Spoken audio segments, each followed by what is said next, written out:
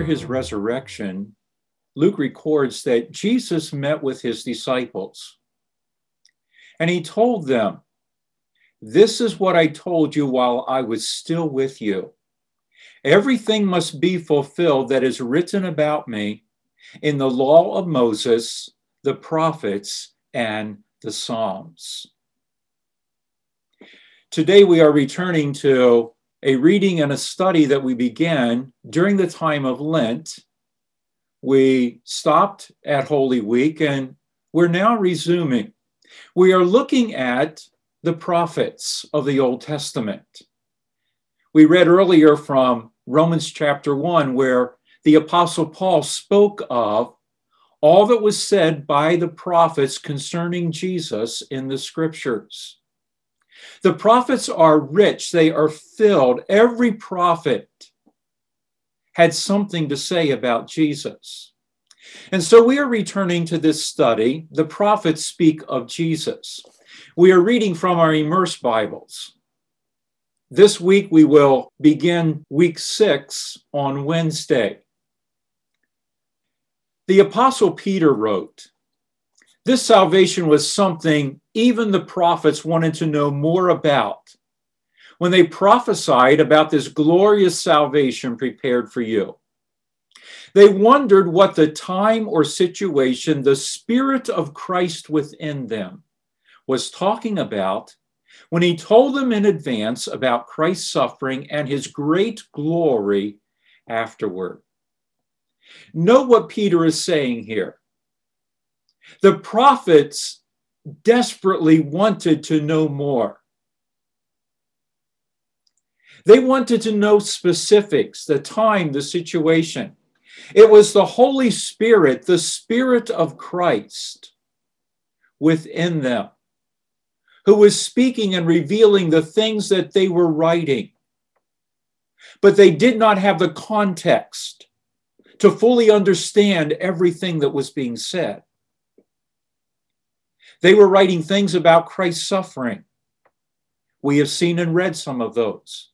But they were also writing about his great glory, the glory that accompanied his victory over sin, his resurrection from the dead. Now, we have already looked at a number of the prophets, so let's take a moment and review what we have seen. We have read Joel, Amos, and Micah. And in those prophets, we have gleaned these truths. The writings of the prophets serve to warn us of the depth of our sinfulness, our utter inability to be right with God, and the absolute law that the wages of sin is death. Thus, they prophetically anticipate an accomplishment of salvation and righteousness that could only be accomplished by God himself in the flesh. By way of example, we have the words in Micah chapter 5 that revealed where the Messiah would be born, the one whose origins are ancient, from before time, who would become the Redeemer and the Shepherd of those he came to save. We spent a couple of weeks looking at the words of Isaiah. Now, the prophecy of Isaiah, as we noted, is sometimes called the fifth gospel. It contains extensive messianic content, prophecies concerning the coming of the Messiah, Jesus Christ. And it gives great clarity in those prophecies about Christ.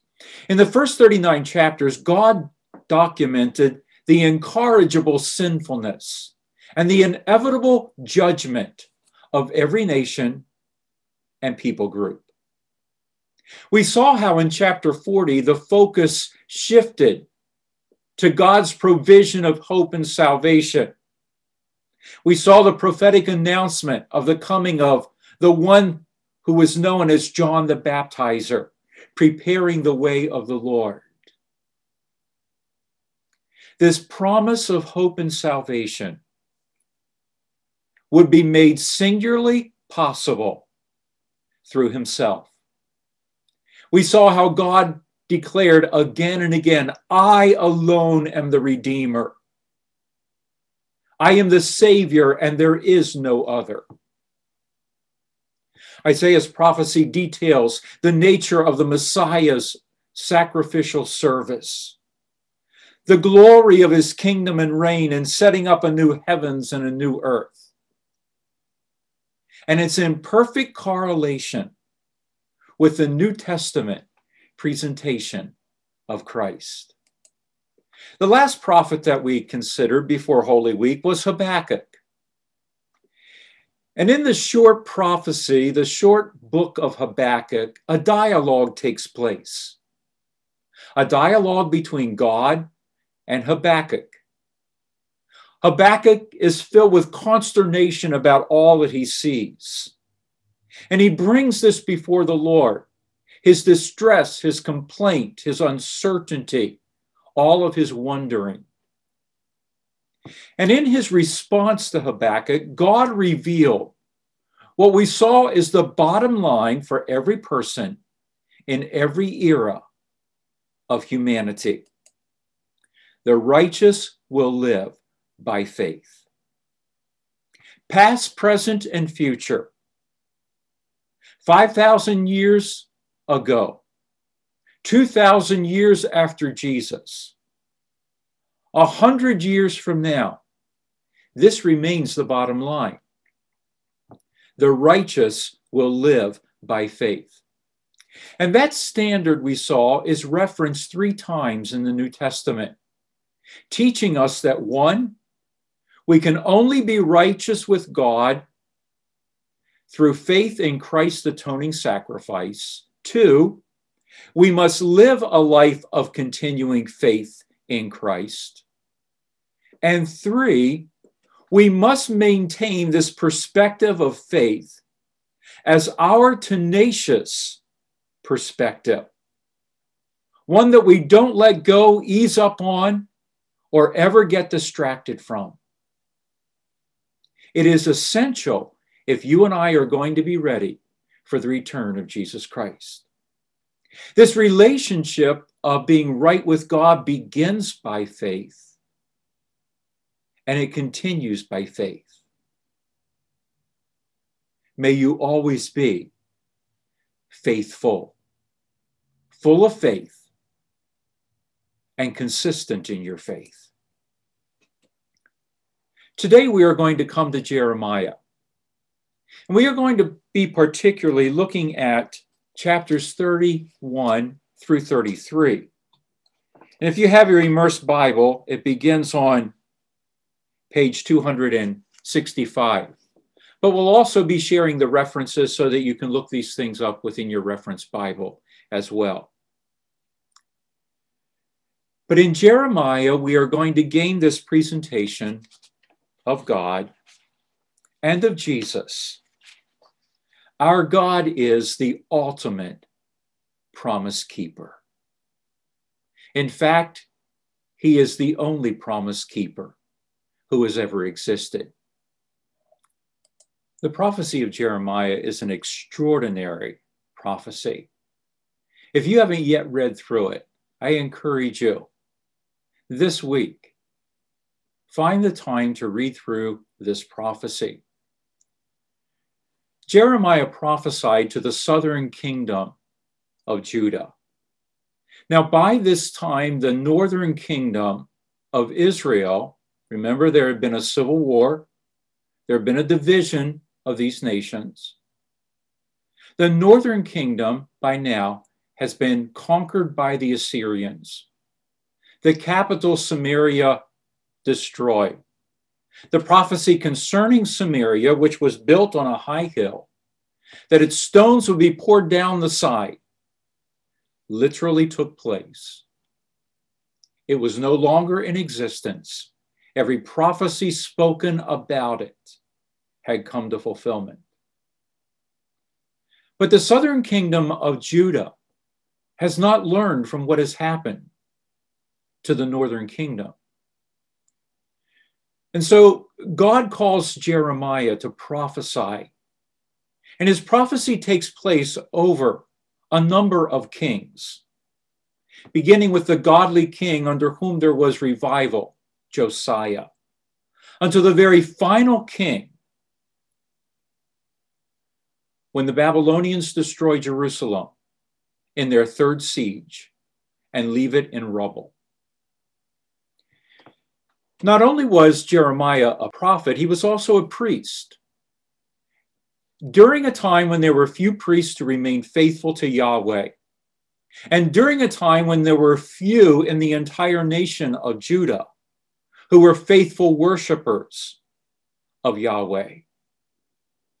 That role as a priest who offered sacrifices for the sins of the people made him acutely aware of the egregious transgressions of his people and the terrible consequences of their sin. And so we read Jeremiah's laments and his tears and his longing for something to heal his people of the wound of sin, the sickness and disease of sin, which is beyond cure. Jeremiah at one point said, "Oh, that my eyes were an endless fountain of tears." He had cried until he had no more tears left as he wept over the sinfulness of his people. That leads you and I to ask a question. When was the last time that we wept over the sinfulness of our land, the sinfulness of our culture, over the people around us who are transgressing against the ways of the Lord and are thus destined to experience the judgment of God? The foundation of Jeremiah's prophecy was the covenant. Now, the word covenant means a sacred promise and agreement.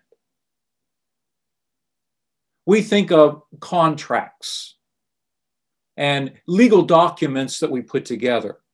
And a covenant was that, but more. It was sacred and binding. If you and I made a covenant, it would be binding not only upon you or I, but upon our children, our grandchildren, our great-grandchildren, our great-great-grandchildren, up to 7 generations. They would be accountable for keeping the terms of that covenant and adhering to them. Covenants were made typically between someone who was stronger and more resourceful and someone who was weaker and needed the resources of the one who was stronger. And so they would enter into a formal agreement. There would be certain things that were done to establish that covenant and set it into effect. And the one who was stronger would fully commit himself to the weaker. And the one who was weaker would fully commit himself to being faithful to the one who was stronger. Now, God made covenant with his people Israel. Remember that they were slaves in Egypt. And because of the covenant that God had made with Abraham, he promised that after 400 years, these people who were weak and helpless, he would deliver them by his strong arm and his mighty power. And he did just that. And he brought them to Sinai, and there at Sinai, God made a proposition to them. I will make a covenant with you, and I will be your God if you will be my people. And the people entered into a covenant relationship with God, one that was binding upon them and upon their children. Israel would choose to be faithful to God as his chosen people out of all the nations of the earth. They promised that they would love him and serve him with all of their hearts, that they would obey his laws that were not only laws, they were not meant to be restrictions, but they were meant to reveal his ways, his righteousness. What made him so much different and preeminent above all the gods of the surrounding nations? And God in turn promised that he would love, protect, and bless Israel for endless generations. We read these words in chapter 11 of Jeremiah's prophecy. The Lord gave another message to Jeremiah. He said, "Remind the people of Judah and Jerusalem about the terms of my covenant with them. For I said to your ancestors when I brought them out of the iron smelting furnace of Egypt, if you obey me and do whatever I command you, then you will be my people and I will be your God. I said this so I could keep my promise to your ancestors to give you a land flowing with milk and honey, the land you live in today." Now, every covenant, whether between humans or between God and people, included violation clauses and penalties, just like your credit card agreement or a mortgage contract. Israel betrayed her covenant relationship with God by not loving him with all their hearts. They pursued their own ways, their own desires, their own ambitions. They worshiped other gods. And God sent Jeremiah through the streets of Jerusalem to proclaim this message. And we read in chapter 11 these words, "Then the Lord said, broadcast this message in the streets of Jerusalem. Go from town to town throughout the land and say, remember the ancient covenant and do everything it requires. For I solemnly warned your ancestors when I brought them out of Egypt, obey me. I have repeated this warning over and over to this day, but your ancestors did not listen or even pay attention. Instead, they stubbornly followed their own desires. And because they refused to obey, I brought upon them all the curses described in this covenant. Israel and Judah have both broken the covenant I made with their ancestors. Therefore, this is what the Lord says. I am going to bring calamity upon them, and they will not escape." What dire words. Their actions in abandoning their commitment to God, in breaking their promises with him, had now meant that there was an inevitable and unavoidable judgment because they did not keep the covenant with God. Every prophet represented the one and only God, Yahweh, the covenant-keeping God. That name Yahweh was the most sacred name. It was the name that indicated that God was a covenant God who had promised that he would always love, always be present, and always be faithful. And as a representative of Yahweh, Jeremiah declared God's message of covenant faithfulness. And he declared that God would uphold his promise to judge his people for their unfaithfulness. But God also promises that, quote, he who scattered Israel will gather them and will watch over his flock like a shepherd. He declared that his love is an everlasting love and that he is a God of unfailing kindness, and that the day is coming when I will make a new covenant with the people of Israel and Judah. This covenant will not be like the one I made with their ancestors when I took them by the hand and brought them out of the land of Egypt. They broke that covenant, though I loved them as a husband loves his wife, says the Lord. But this is the new covenant I will make with the people of Israel after those days, says the Lord. I will put my instructions deep within them, and I will write them on their hearts.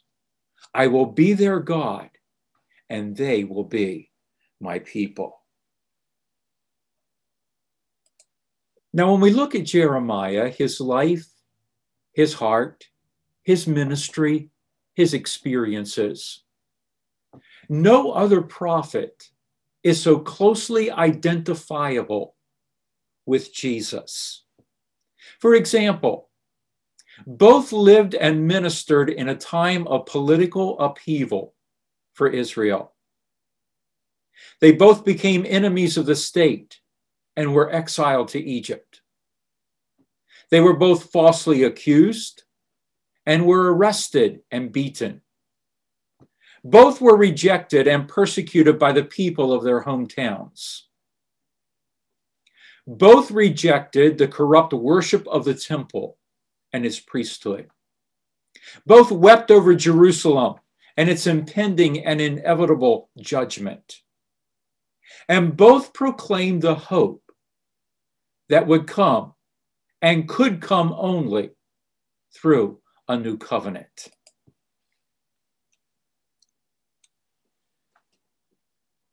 From the beginning of time, there was a covenant dilemma. The dilemma that exists now between God and his people, who have broken the covenant that he made with their forefathers, that was binding upon them, and that they were proclaiming every time that they uttered the name of Yahweh or went to the temple with a sacrifice. Just like you and I, whenever we come to the Lord's table, we proclaim his death, the covenant that has brought us into relationship with him. So here's the covenant dilemma. Throughout history, every era of God's interaction with humanity has been on the basis of a covenant, a sacred contract. God always works in that way with people. He has no interaction with people, no interaction with humanity, apart from a covenant interaction. So you and I can go back to the beginning of time and then move forward throughout human history. There was the covenant of creation. And whenever God made a covenant, there was always a primary person, a key person, who represented the rest of humanity in the making of that covenant. And God made a covenant with Adam concerning creation and man's role of representing God in creation. And then he made a covenant with Noah, a covenant that had implications and blessings for all the nations. Remember that after the flood, there was only Noah and his sons, and they were the fathers of all the nations that would come. There was the covenant of blessing that God made with Abraham when he called him out of his culture and his background. And he told him, I am going to make of you a new and a special nation. And I will bless those nations who bless you, and I will curse those nations who curse you. And then he went further and said, from your seed, all the nations of the earth will be blessed. And then followed the covenant of law, the one that God made with Israel through Moses at Mount Sinai. We read of it in Exodus chapters 20 to 25, and then again, Moses reiterates it in its entirety in the book of Deuteronomy before the second generation enters the promised land. And then God made a fifth covenant, a covenant of lineage with David, a king that he particularly chose because David was a man after his own heart. And God made a covenant with him that from his line would come the Messiah. Remember, there had been a king who preceded David, Saul. But God rejected him because his heart was not right with God. And he chose David. Remember that Jesus was known as the Son of David. In Psalm 89, we find this covenant emphasized. It's an everlasting covenant. I will appoint to him my firstborn, whose throne and kingdom and reign will last forever.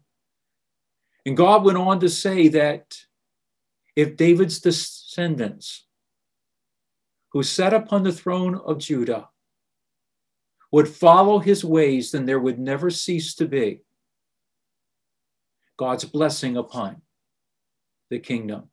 But as you and I well know, and as we see here in Jeremiah's prophecy, the kings, the priests, the people, they had all broken covenant with God. Their hearts had become unfaithful to God. They still worshiped God with their lips, as Isaiah said, but their hearts were far from God. They were ever hearing the word of God, but they could not perceive it. It was meaningless to them. It had no effect upon their hearts. Now, every covenant that God made ended in failure for only one reason: sin. It was because of sin that people did not keep their covenant with God, no matter who it was. That was the bottom line reason. And God identified to Jeremiah the root of this inevitable failure. In chapter 17, verses 9 and 10, God said, "The human heart is the most deceitful of all things and desperately wicked. Who really knows how bad it is? But I, the Lord, search all hearts and examine secret motives. I give all people their due rewards according to what their actions deserve." God had said to the prophet Samuel when he went to Bethlehem, directed by the Lord to choose a king who would take the place of Saul, who had been unfaithful. While Samuel was looking at the sons of Jesse and thinking, perhaps this is the one or this, God spoke to him and said, "I do not look at things as a human looks at things. People look on the outward appearance, but I look on the heart. And I have found among the sons of Jesse a man who is after my own heart." Now we know that David failed the Lord. He did things that no doubt he would never have dreamed he could ever do. And yet, as God says, the human heart is the most deceitful of all things and desperately wicked. The seed of sin is in every one of our hearts. The potential to do the most egregious of sins is within every single one of us. You and I might say, "Oh, I would never do this and I would never do that." But the reality is, the seed of sin is in us. And there is no telling what we will do. Our hearts will deceive us. The only one who truly knows what is in our hearts and what we will do at any given moment in a certain situation is God and God alone. So here we have an irremediable dilemma.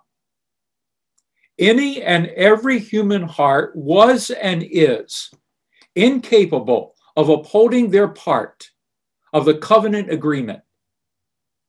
And we have seen this. Go back in Scripture and read it.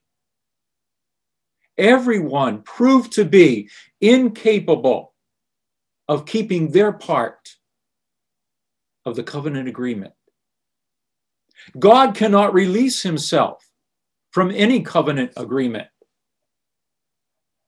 Here are the words that we read in Numbers chapter 23. God is not a man, so he does not lie. He is not human, so he does not change his mind. Has he ever spoken and failed to act? Has he ever promised and not carried it through? God made a covenant with his people Israel. You obey me, I will bless you and take extraordinary and unimaginable care of you. But if you break your covenant commitment to me, then I will have to punish you. That was no different and no less than any covenant that would be made between two people. Israel failed. They were incapable of keeping their covenant with God. And so God, as we read in Jeremiah, as we hear him speaking, is bound, obligated to punish his people. And yet here God said, I will make a new covenant with you. How will this covenant be able to be effective when at the root of the human heart is this sinfulness that makes it impossible to keep the promises that one has made to God? God makes a promise to promise breakers and declares, the day is coming, says the Lord, when I will make a new covenant with the people of Israel and Judah. This covenant will not be like the one I made with their ancestors when I took them by the hand and brought them out of the land of Egypt. How does God resolve this irremediable dilemma of making a covenant with people that will last, people who are incapable of keeping that covenant? Well, of all the major prophets, Isaiah, Jeremiah, and Ezekiel, it is Jeremiah's prophecy which contains the most references to covenant.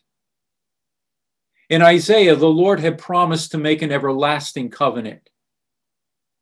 And now in Jeremiah, he declares that he will make a new covenant.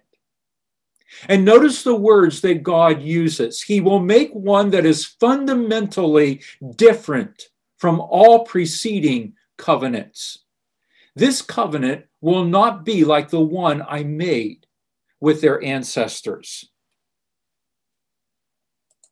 How can this covenant succeed when others have failed? And how can it succeed when it involves a party that is so deeply flawed and sinful that they are utterly incapable of faithfulness? As I said, the Lord detailed this new covenant in chapters 31 to 33. 34 times.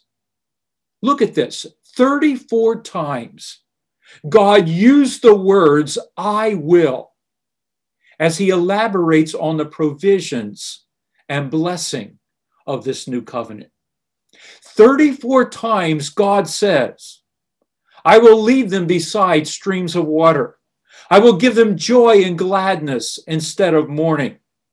I will forgive their wickedness and remember their sins no more. I will cleanse them from all the sin they have committed against me, and will forgive their sins of rebellion against me. Those 4 times and 30 more. God declares what he will do for a people who are so deeply sinful and flawed. I want to take you back for a moment.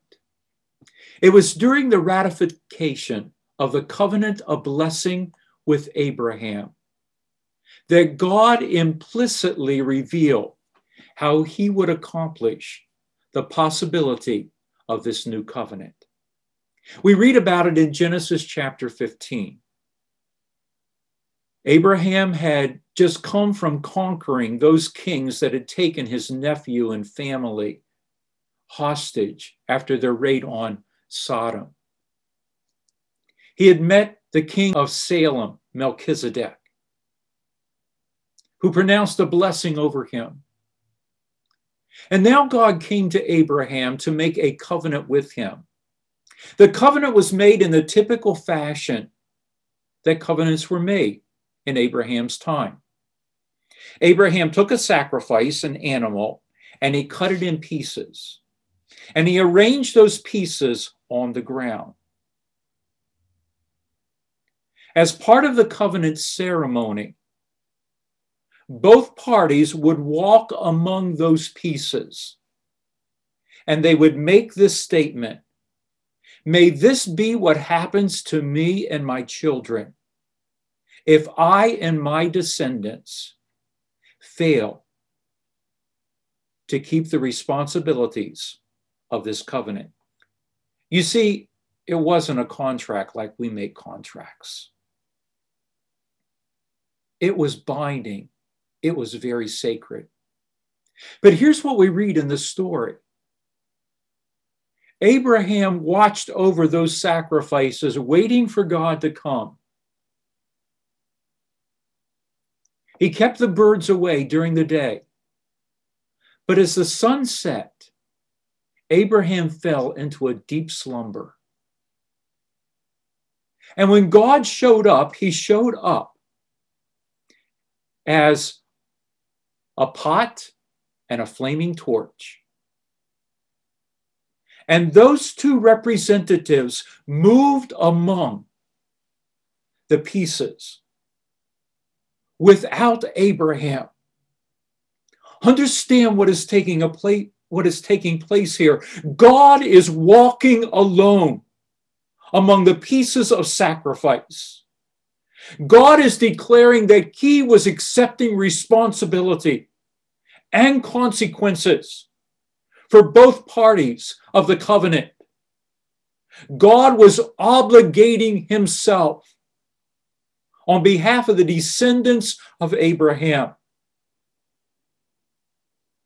May this be what happens to me if I fail to keep the terms of this covenant. And now, God explicitly reveals how he will accomplish it. We read in chapter 33, verses 15 and 16, "In those days and at that time, I will raise up a righteous descendant from King David's line. He will do what is just and right throughout the land. And this will be his name.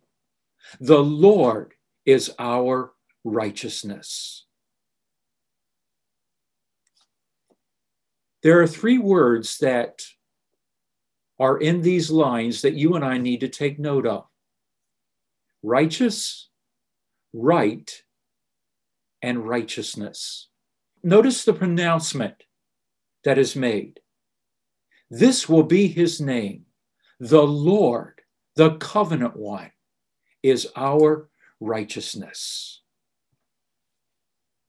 In Hebrews chapter 7, verses 21 and 22, we read, "For God said to him," meaning to Jesus, the Son of God, "The Lord has taken an oath and will not break his vow.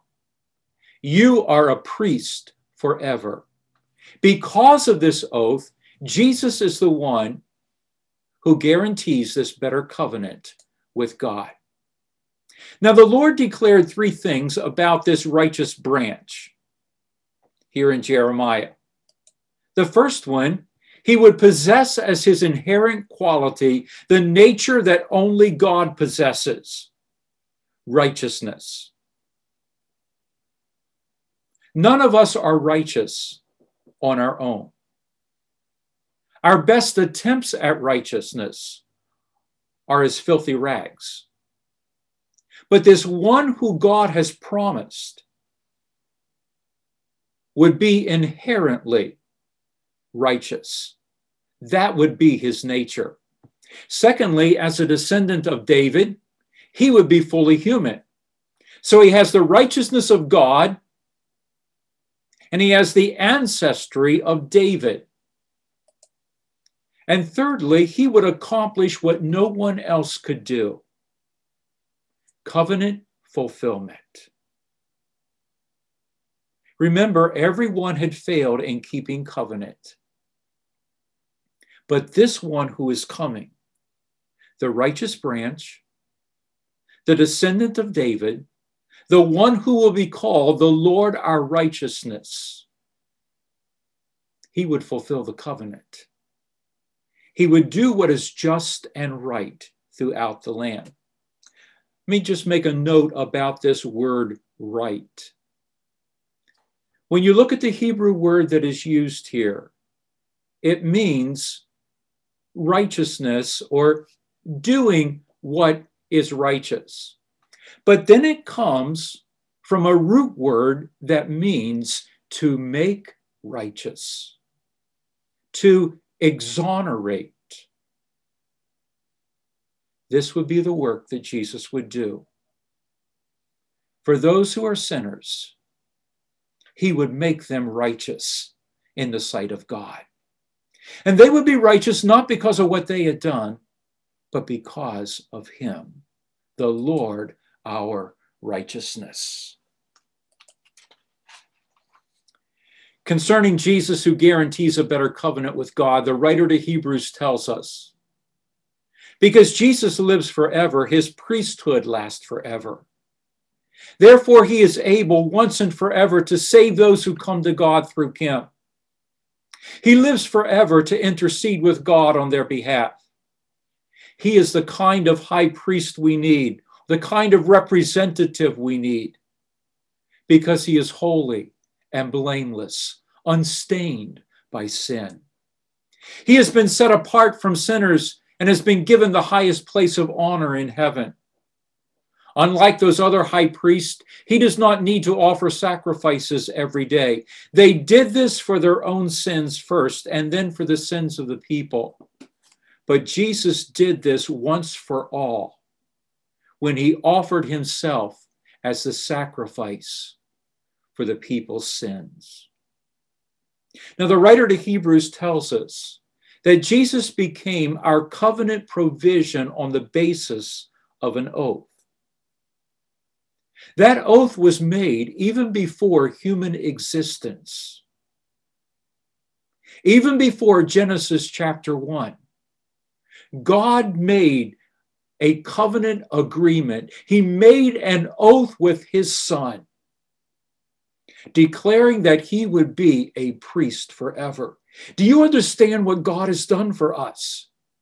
God took into account that our hearts are desperately wicked, and that we would always be, no matter who we were or when we lived, unable to keep our covenant agreement with God. And so even before God created the first human being who would fail, God made provision for our sin. And he determined a new covenant, one that would not be based upon someone's ability to keep the promises, but one that would be based upon Jesus Christ and his righteousness in keeping covenant with God. Twice the writer to the Hebrews presents to us the new covenant promises made by God in Jeremiah's new covenant prophecy of chapters 31 to 33. And he presents those words that God spoke through Jeremiah, the promise of a new covenant, as now being fulfilled in Jesus Christ. Look at these words. First of all, from chapter 8. But now Jesus, our high priest, has been given a ministry that is far superior to the old priesthood. For he is the one who mediates for us a far better covenant with God, based on better promises. If the first covenant had been faultless, there would have been no need for a second covenant to replace it. But when God found fault with the people, he said, "The day is coming, says the Lord, when I will make a new covenant with the people of Israel and Judah. This covenant will not be like the one I made with their ancestors when I took them by the hand and led them out of Egypt. They did not remain faithful to my covenant, so I turned my back on them, says the Lord. But this is the new covenant I will make with the people of Israel in that day, says the Lord. I will put my laws in their minds, and I will write them on their hearts. I will be their God, and they will be with my people, and they will not need to teach their neighbors, nor will they need to teach their relatives, saying, you should know the Lord. For everyone, from the least to the greatest, will know me already, and I will forgive their wickedness, and I will never again remember their sins. How is this possible? God will not remember failure. He will not remember covenant transgression. He cannot overlook sin. He cannot excuse it. He cannot disregard it. He is not a man that he would lie. He cannot enter into covenant and ever break it, whether in terms of responsibility or consequences. We read in chapter 10 these words, for it was God's will for us to be made holy, to be made right by the sacrifice of the body of Jesus Christ, once for all time. Our high priest, our human descendant of David, our substitute, offered himself to God in all of his righteousness as a single sacrifice for sins, good for all time. For by that one offering, he has made perfect forever those who are being made holy. Now notice this. We have read words of the Father and words of the Son. We have read in Jeremiah God promising a new covenant and then declaring that it would take place through the righteous branch, the descendant of David. Now the third person of the Trinity enters into the picture and testifies that this is so. For he says, the Holy Spirit says, the Holy Spirit was inspiring Jeremiah. The Holy Spirit was speaking the words of the Lord. This is the new covenant I will make with my people on that day, says the Lord. I will put my laws in their hearts. I will write them on their minds. Then he says, I will never again remember their sins and lawless deeds. And where sins have been forgiven, there is no need to offer any more sacrifices. You and I have looked at the truths that Jesus is the Lamb that was slain before the creation of the world. That he was determined to be our salvation and the payment for our sin, even before Genesis chapter 1. That God had taken into account our sinfulness and determined that there would be a time when he would enter into a covenant, a new covenant, one in which he made his own Son accountable for your sin and my sin. It is my belief that when God established that covenant of blessing with Abraham, and those two representations, those two symbols of God's presence walked among the pieces of the sacrifices, that it was God the Father and it was God the Son. And God was saying, let this happen to you, my son. The people will not be able to keep covenant, but you will bear the sins of all the world. And the Son saying, Father, not my will, but yours be done. And Jesus willingly entered into that covenant commitment. And the Holy Spirit testifies to us that because of Jesus, the words that God promised through Jeremiah are fulfilled for us. His righteousness has atoned for our sins to such an extent that no other sacrifice is necessary, but we are made righteous through Jesus. And so the righteous branch who guaranteed a new covenant has enabled us to become what no one ever could be, forever right with God. You and I read in the Gospels that after the Passover meal, on the night he was betrayed into the custody of sinful humanity, Jesus took the cup, which represented God's redemption, and he offered his thanks to the covenant Lord, his Father. And then he shared that cup with his disciples, all of whom would break their promises to him.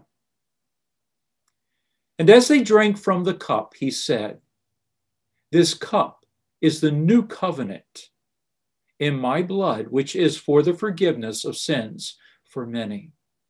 Drink from it, all of you." There that evening at the side of Jesus was the Apostle John. Years later, he wrote to the congregation in his home church these words: "My dear children, I am writing this to you so that you will not sin. But if anyone does sin, we have an advocate who pleads our case before the Father. He is Jesus Christ, who is truly righteous. He himself is the sacrifice that atones for our sins, and not only for our sins, but the sins of all the world." Every one of us and everyone who has ever lived are promise breakers. There is no difference. All have sinned and fall short before the glory of God. John writes earlier in his letter and said, if anyone says he is not a sinner, the truth of God is not in him. But if anyone confesses his sin, God is faithful and just, and on the basis of the work of Jesus Christ will forgive the one who is confessing their sins and will purify them from all unrighteousness. Every one of us has sinned, broken promise, fallen short. If you have never come to Jesus Christ today to enter into the work that he has done for you so that you might be righteous with God, I urge you today, come to the Father and say, Lord, I am a sinner. And I know that I have done wrong, but I accept by faith what Jesus has done for me to make me right with you. If you are a follower of Jesus Christ today, but your relationship with him has grown distant,